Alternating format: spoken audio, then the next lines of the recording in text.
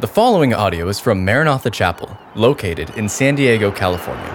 For more information about Maranatha Chapel, please visit www.maranathachapel.org. The title of our Bible study tonight is Hope for the Hopeless, and we're going to be in Mark chapter 5, verses 1 through 20. I'm not going to read because of the length of the passage. I'm not going to read the whole thing, but this is what I want to begin with.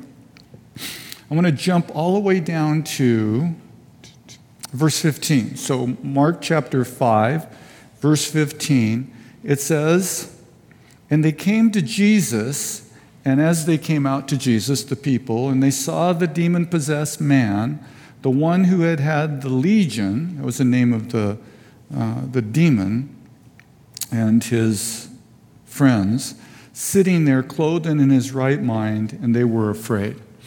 I want to begin here. I want to begin here because one of the things that Jesus does is he gives us back a standing and a condition that we possessed in the Garden of Eden. And many theologians like to refer to man as having been created in God's image.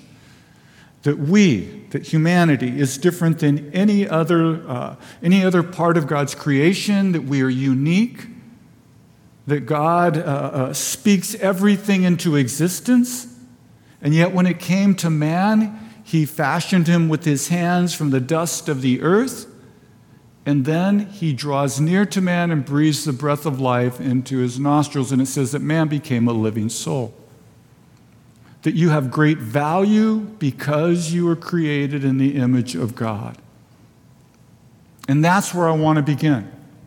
You see, for 20 verses, what the story that's related to us is a man whose image of God, being created in the image of God, is attacked by evil, and we'll get into that in a minute. You know, sometimes when I'm not downtown a lot, but I get into one of the towns or one of the cities nearby, and you drive by folks who is obviously it's apparent that they're living on the streets. They're a part of the homeless community.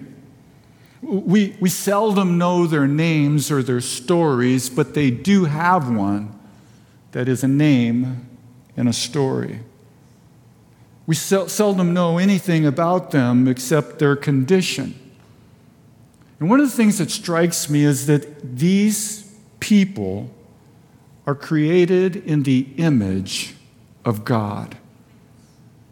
That in their being a man or a woman, a young person, an old person, whether the issue is some level of addiction or mental health challenge, that this person has great value to us as Christians. And that's what I want us to focus on as we make our way through this. We can easily get bogged down on the condition of the man and lose sight of who he is. A number of years ago, I was trying to remember today, and I really can't put my hand on it, but I was called by a church, and they said, "Can you come to this Bible study tonight?" We think that quite possibly a visitor is going to come who has a challenge with a demon. And I don't know about you, when I think about people in this condition, for whatever reason, right or wrong, I think of a third world country. I think of someplace very far away. I think of stories that missionaries will tell us when they come to our churches and visit. But it's not something that I necessarily have much familiarity with, apart from what the Bible tells us. So all that afternoon, I was praying, I was reading the scriptures. I didn't know if the person would even show up, right? I mean, are they going to make it to church tonight? And then I didn't know, well, is this mental health, Is it addiction? Is it somebody who's just not thinking right? And so at the conclusion of the Bible study, I had made myself available to the leader, and they give me we just got done with the World Series. It's kind of like when the coach points out to the bullpen, and they give you this, bring in the lefty. And so, I come walking up, and this individual was standing there along with a friend who had invited this person to church. And if you know anything about Danny Ramos, is that he's hard of hearing. I'm not deaf, as some of you might suppose it sometimes. Sometimes I don't listen because I don't want to listen. I use my hearing loss as an excuse, but there's other times that if there's background noise, and so I said, they're beginning to explain the situation. I said, can you join me in this other room? But I did that for two reasons. One, if there was any kind of manifestation, I didn't want it to be in front of other people. And part of the reason behind that is because I wanted to honor the dignity of the individual. So we move into another room, and I begin to pray. The friend is there and explaining the story. And as I begin to pray, yes, this evil spirit, this demon, manifests. And so this person I was talking to and had heard this person's voice, and they were articulating to me their story, all of a sudden they fell on the ground and began to contort. And again, I don't want to focus too much on that part of the story, but I want you to hear this. Even with all of my inexperience, I simply speak to this thing and I say, in the name and the authority of Jesus Christ of Nazareth, I command you to be quiet. And it moved, it literally just subsided. And then through the course of the night, 4 hours, we started about 8 o'clock in the evening. I left church around midnight. Eventually, a group of other people, some pastors, some staff, some facilities people, came and joined me. And through the course of the evening, we engaged with the individual, with the person. And in the name and the authority of Jesus, commanded the spirit to remain silent. When we consider the spiritual realm, maybe because we're Western thinking individuals, maybe because we're scientific, maybe because we're modern, maybe because the gospel has so influenced us, truth has so much saturated our every part of our life that we don't recognize it. It was a challenge for me not to be able to help this individual, this person, as much as I possibly could. So I went home that night very frustrated. We had concluded the evening with this, and I still don't understand this, but the bond between this spirit and this individual was strengthened by this individual's dependence upon the comfort that the spirit brought to that person. So I don't know if it was a year or two later, I'm out here on Solomon's porch. It's one of the feasts, one of the many feasts that we celebrate around here, and this person come up, and she's standing right in front of me with the biggest smile that you've ever seen. And she did one of those things that you guys do to pastors and catch us completely off guard, and she said, "Do you remember me?" And I'm like going through the Rolodex up here, and the Rolodex is missing a lot of cards, I'll tell you that, at this stage of life. And I can hear her going, and I go, and we kind of learn tricks, and I go, you look familiar, but can you help me a little bit, It's like remembering somebody's name. You say, "Hi, buddy, how you doing?" It's like one of those things that you learn.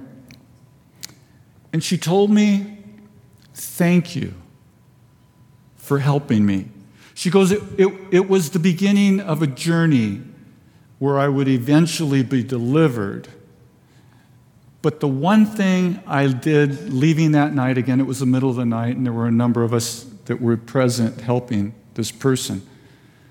She goes, is I learned about the love of God through your and that group's efforts to stay, your effort to stay with me through the course of the evening until that thing was driven out.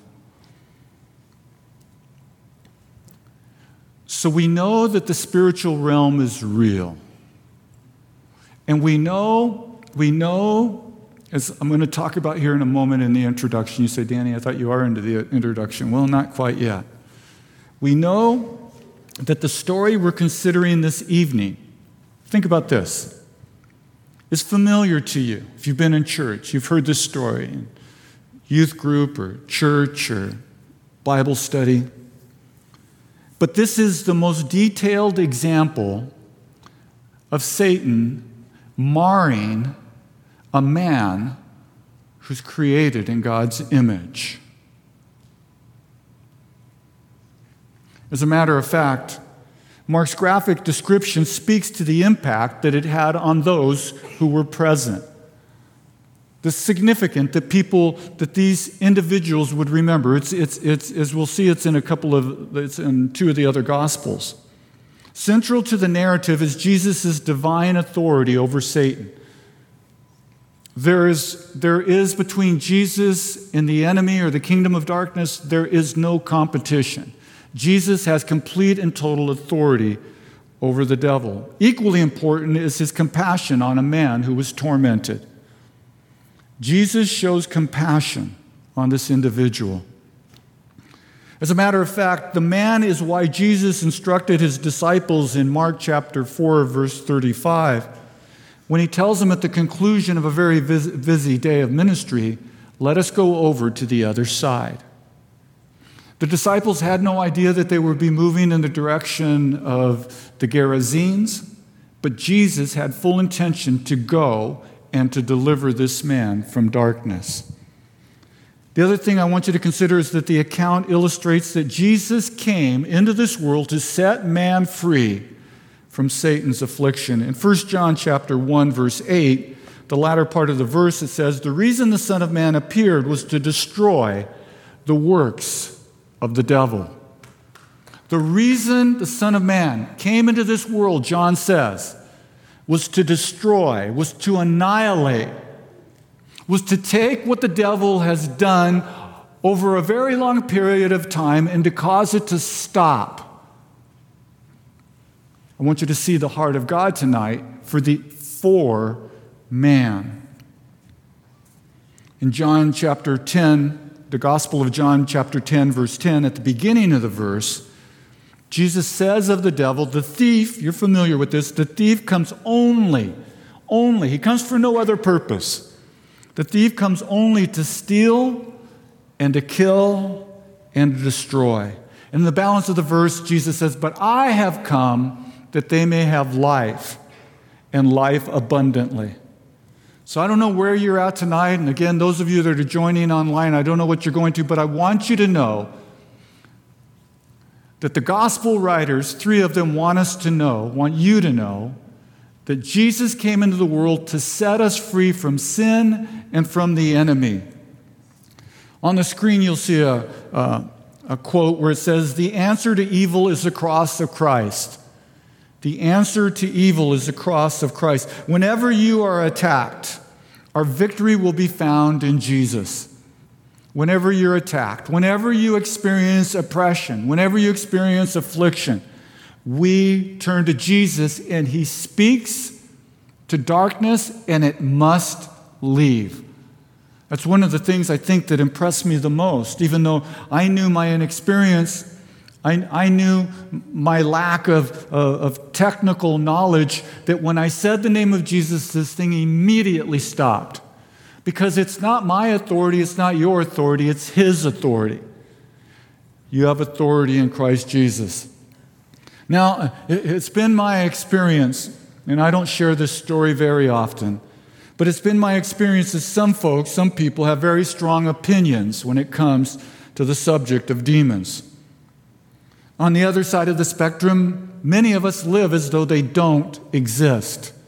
I mean, if we were in a gathering of other believers and we were talking about it, we would acknowledge their existence, but we really practically live our lives as they don't exist. The scriptures tell us that they're real. I think you'll see that tonight. And I believe that this is where balance is key. Understand tonight that we likely encounter opposition from evil more than we know. And yet at the same time, if we get a flat tire, we cannot blame it on the devil. Paul is helpful here in Ephesians chapter 6. You're familiar with this verse, verse 12. For we do not wrestle, we do not struggle, we do not do war, he says, against flesh and blood. That is, that our enemy is never flesh and blood. Our enemy is never in the physical realm. He says, but it is against the rulers, against the authorities, against the cosmic powers over this present or current darkness, against the spiritual forces of evil in the heavenly places.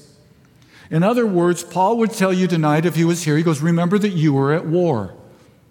Each and every day, we are at war. We are to have a posture of being alert. We are to have a posture of understanding the enemy's strategies. We are to have a posture of knowing the Scriptures, and not only knowing them intellectually, but living them out in our lives. For some of us, this helps explain the current condition of the world around us. But it's not the only explanation. For you see, the fall of man, going back to the Garden of Eden, Genesis 3, the fall of man is a factor as well. Our story is about a man who theologians or Bible teachers would tell us. I don't know that we use this terminology on a regular basis or even feel comfortable with it, but this man is demonized. He's controlled. I think one way to picture it is if a Christian could be oppressed, which would be external. This man is controlled in the same way that you would take your hand and place it into a glove. It's that time of the year where I've already dug my gloves out. I'm always cold. I'm the guy that wears a sweatshirt year-round, and so this time of the year, especially in the morning in my house, you may find me with my gloves on. And 3 or 4 layers of clothing, but that's more than you want to know, and a very warm cap on top of my head. But anyways, this man is as though evil has entered into him and it controls him. We'll talk about that too in a little bit. The demon may have initially influenced his thought life, and then his behavior or his actions, until he himself sadly became entrenched with evil. Personally, I believe when you look at where Jesus is and where this man lives, that is the region or the area, I believe that idolatry is a factor. I believe that if you go to certain parts of the world today, you'll see more demonic presence simply because the worship of demons. Paul is helpful in 1 Corinthians chapter 10, verse 20. The context is that as these Corinthian believers were believing in Christ, they were leaving paganism or idolatry, and they were gathering with Christians. And one of the things that they did on a regular basis is that they had agape feasts. That is, that the church came together and they shared food together, and then they had teaching, and then they had worship, and then they had communion. And the question came up, is it okay, remember, because of their background is in idolatry, their background is in the temple worship of these various entities, of these various gods. The question came up, can we go to the market and purchase some meat that was offered in these temples? And Paul says that's totally fine if your conscience allows you to. But then he says something very interesting again in 1 Corinthians chapter 10, verse 20, when he says, no, I imply that what pagans, which is what these believers formerly were, what pagan sacrifice they offered to demons and not to God. So then Paul says if you had a clear conscience with it, it was fine to eat the meat. But what he forbid was going into the temple and participating in the offering of the meat to idols. Why? But because beyond the images of these gods were demons. Behind the image, behind the idol itself, was a demon. And Paul forbid that. As a matter of fact, he goes on to say in verse 20, 1 Corinthians 10, I do not want you to be participants. I do not want you to have, he goes on to say, I do not want you to have fellowship with demons. And so that's one of the reasons that I think it helps explain the condition of this man. So here's the point. At the cross, Jesus openly defeated the devil. And as head of the church, Jesus has delegated his authority to us. And that's what I experienced in that encounter. I experienced the authority of Jesus. I didn't feel like I had extra power. I didn't feel like I had authority. But when it comes down to it, you need to know that the authority of Jesus is yours. It may be delegated, but it is real. John Piper said, this will be on the screen, this quote, "Christ conquers the devil. He sets the prisoner free. He presents himself as a great deliverer." And so our focus tonight, we'll talk about the man, but our focus tonight is Jesus. Our focus is the man being created in the image of God. Just a little bit more commentary before we begin. Unlike the man in our passage, a believer cannot be controlled by an evil spirit. Why? Because we are indwelt by the Holy Spirit. He has taken up his residency within us. However, a Christian can be oppressed. When you hear that a Christian can be oppressed, I want you to think that a Christian can, by a spirit, be condemned. And I believe the tragedy of all of this is because we'll see again in Ephesians chapter 6, the flaming arrows of the wicked one, is because the enemy can plant thoughts in our mind that we believe are our own thoughts, and they're not, so that we can be condemned. A believer can be encumbered by guilt, and that is probably because we don't understand the gospel fully. That when Christ died on the cross, he died for all of our sin. That he has cleansed us and washed us from all of our sin. Again, he has sent as a sign, as an indicator to us, individually, personally, the Spirit to indwell us. But Danny, I still sin. But that sin has been dealt with. But Danny, I confess that sin. And then, when the enemy condemns you, then you understand biblically, scripturally, that Jesus died for that sin. And so then God doesn't condemn you. It is the enemy. And then lastly, we can be swallowed up by unforgiveness.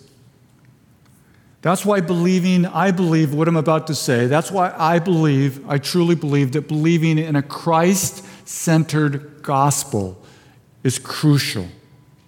The focus of the gospel is Jesus. The focus of the gospel is not Danny. Satan's angle is to come into our lives again and to point out sin and condemn us. It is best to see Jesus has dealt with our sins fully upon the cross. The accuser uses lies. He uses thoughts. Remember, I told you that these thoughts or these ideas or this condemnation we can believe is coming from ourselves when it is not. It is external. And he also uses emotions, which I like emotions. But emotions must come in line with the Scriptures, with the Word of God, and with truth. Truth points us to the finished work of Christ. Again, in Ephesians 6, Paul goes on to say, "Therefore, because this is true, because you're at war, you are to take up the whole armor of God." And this is where, again, the gospel comes in. Take on the truth of the gospel. Believe what the gospel says. Don't necessarily believe everything you think. Don't necessarily believe everything you feel. Believe the gospel. Believe a Christ-centered gospel. When I say Christ-centered, I mean it is focused on Jesus and not on ourselves. That you may be able to withstand in the evil day. And having done all, to stand firm. Stand therefore, having fastened the belt of truth, and having put on the breastplate of righteousness, and as shoes for your feet, having put on the readiness given by the gospel of peace. In all circumstances, take up the shield of faith, with which you can extinguish the flaming darts of the evil one. Look at me. I know, not much to look at, right? But look at me. The enemy shoots thoughts into our minds, yet it is the shield of faith that takes the truth of the Scriptures and extinguishes those flaming darts. And the terminology is so graphic. And take on the helmet of salvation and the sword of the Spirit, which is the Word of God. Praying at all times in the Spirit, with all prayer and supplication, to that end keep alert with all perseverance, making supplication for all saints. Making supplication for all saints. And this is why I think the body of Christ is so important. We need each other.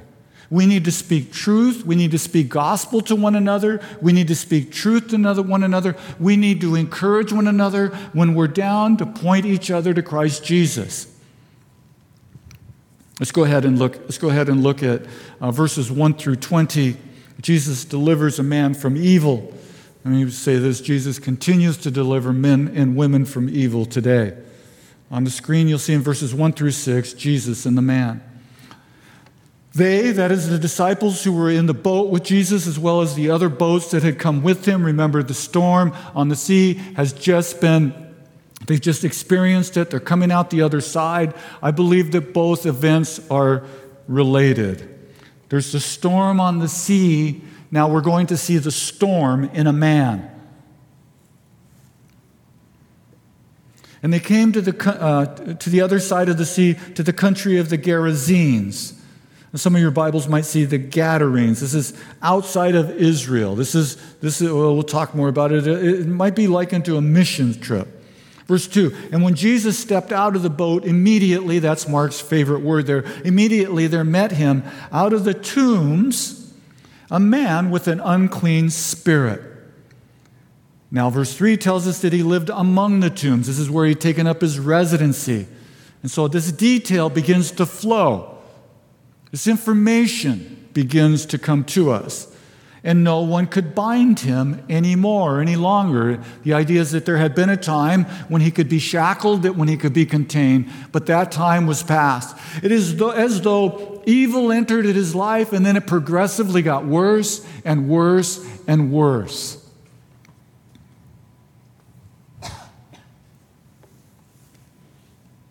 Not even with a chain. For he had often been bound with shackles and chains, but he wrenched or he tore the chains apart, and he broke the shackles into pieces. No one had the strength to subdue him. Night and day. Among the tombs, among the graves, and out on the mountains, he was always crying and cutting himself with stones. And when he saw Jesus from afar, he ran and fell down before him. Just a little information about the geographical location of where Jesus is at now. And remember, his disciples are with him. Some Bible teachers say that it is likely evening or even night. I don't know about you, that doesn't help me at all. The country of the Gadarenes is on the eastern shore of the Galilee. It was also known at this time as the Decapolis, a region, an area. When you hear the word Decapolis, I want you to think of 10 Greek cities that were founded during the time of Alexander the Great. I also want you to think that 100 years prior to Christ's birth, that the Romans had come in and displaced the Greeks, and they too had garrisons here. And if you know anything about Greek and Roman culture, I've already said it once, this is a hotbed of idolatry as they worship their various gods. In fact,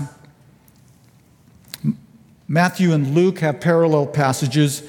In Matthew chapter 8 tells us in verse 28 that 2 demon-possessed men met Jesus. 2 things about this. First, demonized is a better translation than demon-possessed for a number of reasons. It means controlled by a demon. Remember the glove in the hand. Secondly, it appears as though one of the men was in more of a severe condition than the other. So then Mark focuses on him. Verse 2 says that they came out of the tomb. I want you to think a graveyard. And so there, at this time, in the side of a hill, there would either be natural caves or man-made caves. And so then when somebody passed away, they would go through their rituals, they would go through their preparation of the body, and then they would take them into these caves and they would leave them there. This is where the man lived. He lived in these caves. We see that he was tormented, that he cried out through the nighttime. A cemetery would have made the disciples a little jumpy. These are Jewish men. And one of the last things they wanted to do was to come in contact with a dead body. It would have rendered them unclean. As far as I'm concerned, a graveyard at night, talking about demons is something I would probably not really want to do. I don't know about you. In Luke chapter 8, verse 29, the latter part of the verse, it says, of the man that he would break the bonds, that is, the shackles, and be driven by the demon into the desert. And so when good people would try to come and help him, maybe in an attempt to keep him from cutting himself, maybe in an attempt to keep him from harming others. But when good people would try to come, they would try to bind him. But because of this evil presence in his life, he had the ability to break the restrictions, and then he would run into the wilderness or into the desert. As you consider the man tonight, think about this. He is isolated. He is alienated. And he is afflicted. Satan isolates. He alienates. And he afflicts. Now think about the body of Christ. We come together. Scriptures tell us to bear one another's burdens, to encourage each other, to be together. You ever stop and think about this?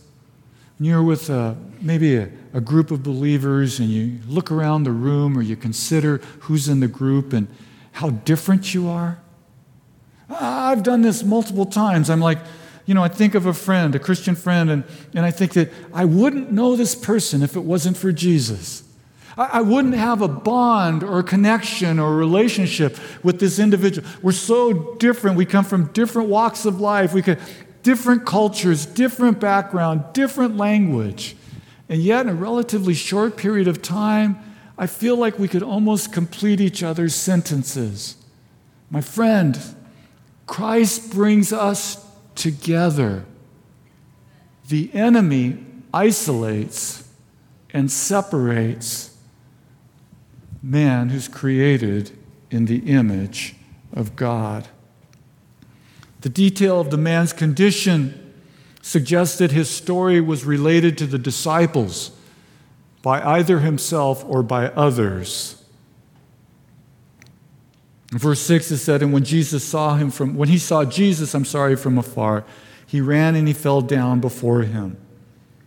There's some discussion as to whether the man is coming to Jesus on his own accord, or whether because Jesus is God in the flesh that the Spirit comes and subjects itself to Jesus because this is required, because he is forced to. Nevertheless, we find the man before Jesus. In James chapter 2, verses 19, James says, you believe that God is one. I believe that this is reference to the Shema. Hear, O Israel, the Lord our God is one. And he tells the believers, you do well, or this is good, this is correct. But then he speaks about the theology of the demonic world. Even the demons believe and shudder. That is, even the demons believe that there is one God. And in doing so, they recognize that one day that God will require their judgment. And so this Spirit comes and lays before Jesus. On the screen, you'll see that in verses 7 through 13, Jesus and the demon. And crying out with a loud voice, so this is the man's vocal cords, but it's being used by the Spirit. He said, what have you to do with me, Jesus, Son of the Most High God? I adjure or implore you, do not torment me. For he, Jesus, was saying to him, come out of the man, you unclean spirit. And Jesus asked him, what is your name? And he replied, my name is Legion, for we are many. And he begged him earnestly not to send them. He begged him earnestly not to send them out of the country. Now a large herd of pigs or swine were feeding on the hillside. And they begged him, saying, send us to the pigs, let us enter them. So he, Jesus, gave them permission, and the unclean spirits came out of the man and entered the pigs. And the herd, numbering about 2,000, rushed down the steep bank and into the sea and drowned in the sea. A couple things to think about. Again, we see Jesus' authority, but again, we see Jesus' compassion on the individual. Jesus came here to do this, to deliver him from evil. Jesus has come to deliver man from evil. Jesus will deliver man from evil. There's no question about it. Satan is not God's equal. The devil is a created being. He is not all-powerful. He is not all-knowing. Listen to this. He is defeated. Right now, Satan in the kingdom of darkness is defeated. Colossians 2:15 says of Jesus that he disarmed the rulers and authorities. Those are spiritual designations or positions. He, Jesus, disarmed them, the rulers and authorities, and put them to open shame by triumphing over them in him. That is at the cross. Not only is Satan defeated, Satan is also doomed.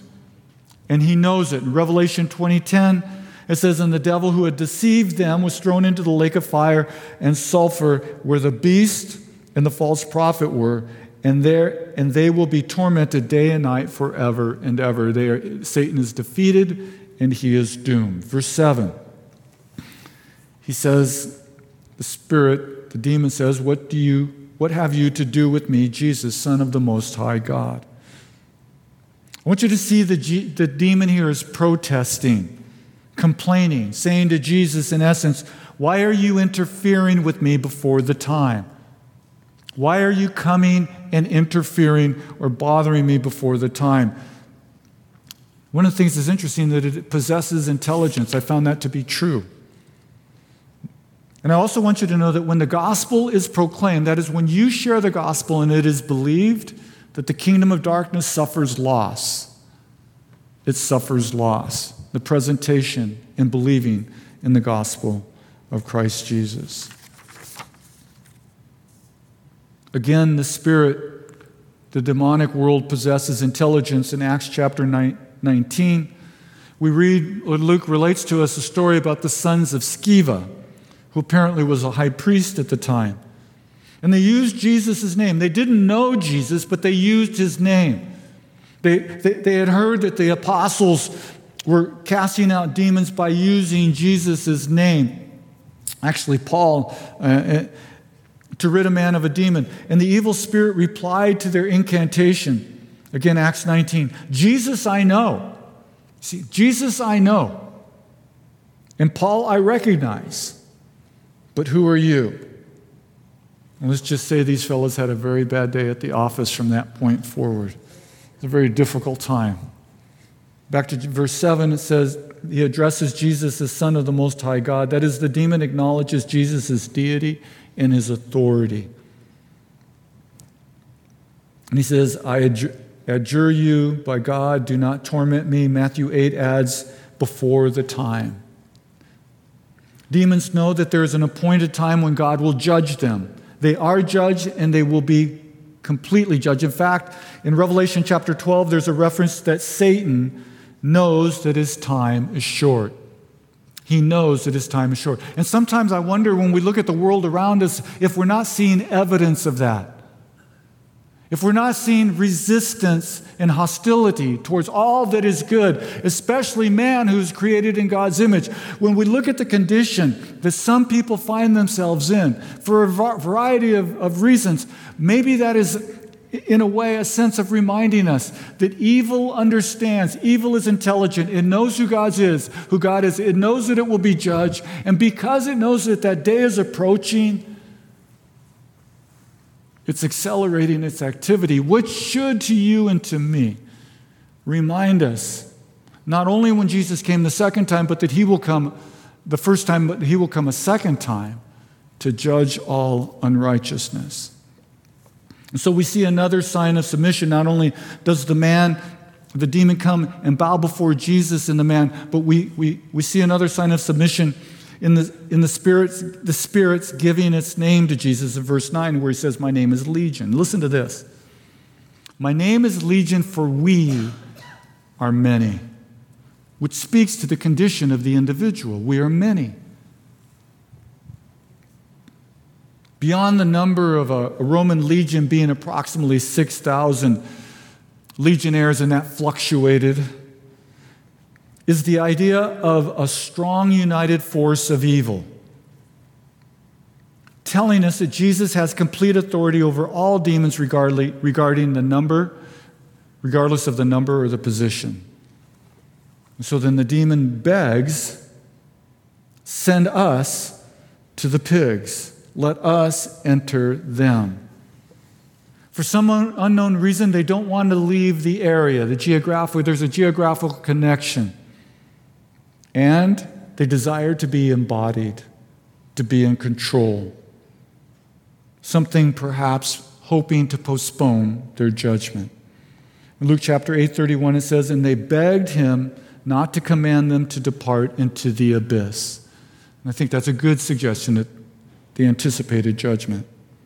One more thing I want you to remember before we move on. Jesus, again, is in Gentile territory. His authority over Legion messages to Mark's original hearers that in the same way that Jesus had authority over Legion, Jesus had authority over their oppressors in Rome.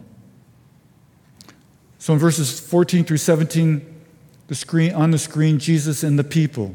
Verse 14. The herdsmen, or those who were watching over the pigs, fled and told it to the city and in the country. That is, they spread the word. And people came to see what it was that it had happened. And they came to Jesus and saw the demon-possessed man, the one who had had the legion. Now listen to his condition now. Sitting and clothed and in his right mind, and they were afraid. And this is God's desire for every person who's oppressed by evil, is that there would come a time and a day where they would experience his peace in the same way that he spoke to the wind and the waves, peace be still, that you and I and those around us would experience the peace, the calmness and the stillness of God in our soul. Peace be still. Verse 16, it says, and those who had seen it described it to them, what had happened to the demon-possessed man and to the pigs. And they began to beg Jesus to depart from their region. We're wrapping up here. The report of those caring for the pigs stirs the city. It mobilizes people.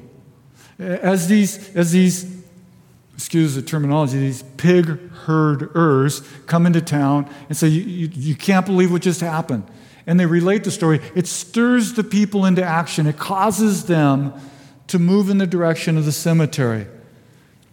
What they see is chaos displaced by peace. The man is clothed, suggesting that previously he had been naked. The man is now in his right mind, that is, thinking clearly, self-controlled. Verse 15 is a commentary on the culture, and we shouldn't be surprised at how our culture responds to the things of God when we see in the pages of Scripture how these people responded to Christ. It says, and they were afraid. If the man's previous condition had troubled him, and it did, his being at peace equally troubled them. Because Jesus was the only explanation for the man becoming whole, for the man being delivered, for the man having peace, for the man experiencing deliverance from God. Sometimes I wonder if that we're looking around us at the world and we're expecting them to value the things that we value. Why there's an inconsistency. It's because of Jesus. Verse 17, it says, and they begged Jesus, they began to beg him to leave the region, to leave them alone, to leave the area, and Jesus honors their request. Last section. Jesus and the man again, verses 18 through 20. And he, Jesus, along with the disciples, was getting back into the boat, and the man who had been possessed with demons begged him that he might be with him. That is, that he might accompany him, that he might go with him. Listen, this is very different because Jesus calling people to be with him, calling people to be with him, calling people to be with him. In verse 19 it says, and he did not permit him, but said to him, go home to your friends and tell them how much the Lord has done for you and how he has had mercy on you. And he, the man, went away and began to proclaim in the Decapolis, that is the region of the 10 cities again, how much Jesus had done for him, and everyone marveled. Thank you for listening to this podcast from Maranatha Chapel. If you haven't already, please subscribe for weekly messages. Feel free to share this podcast and join us for our midweek Revive service held Wednesday evenings. Visit our website at www.maranathachapel.org for more information.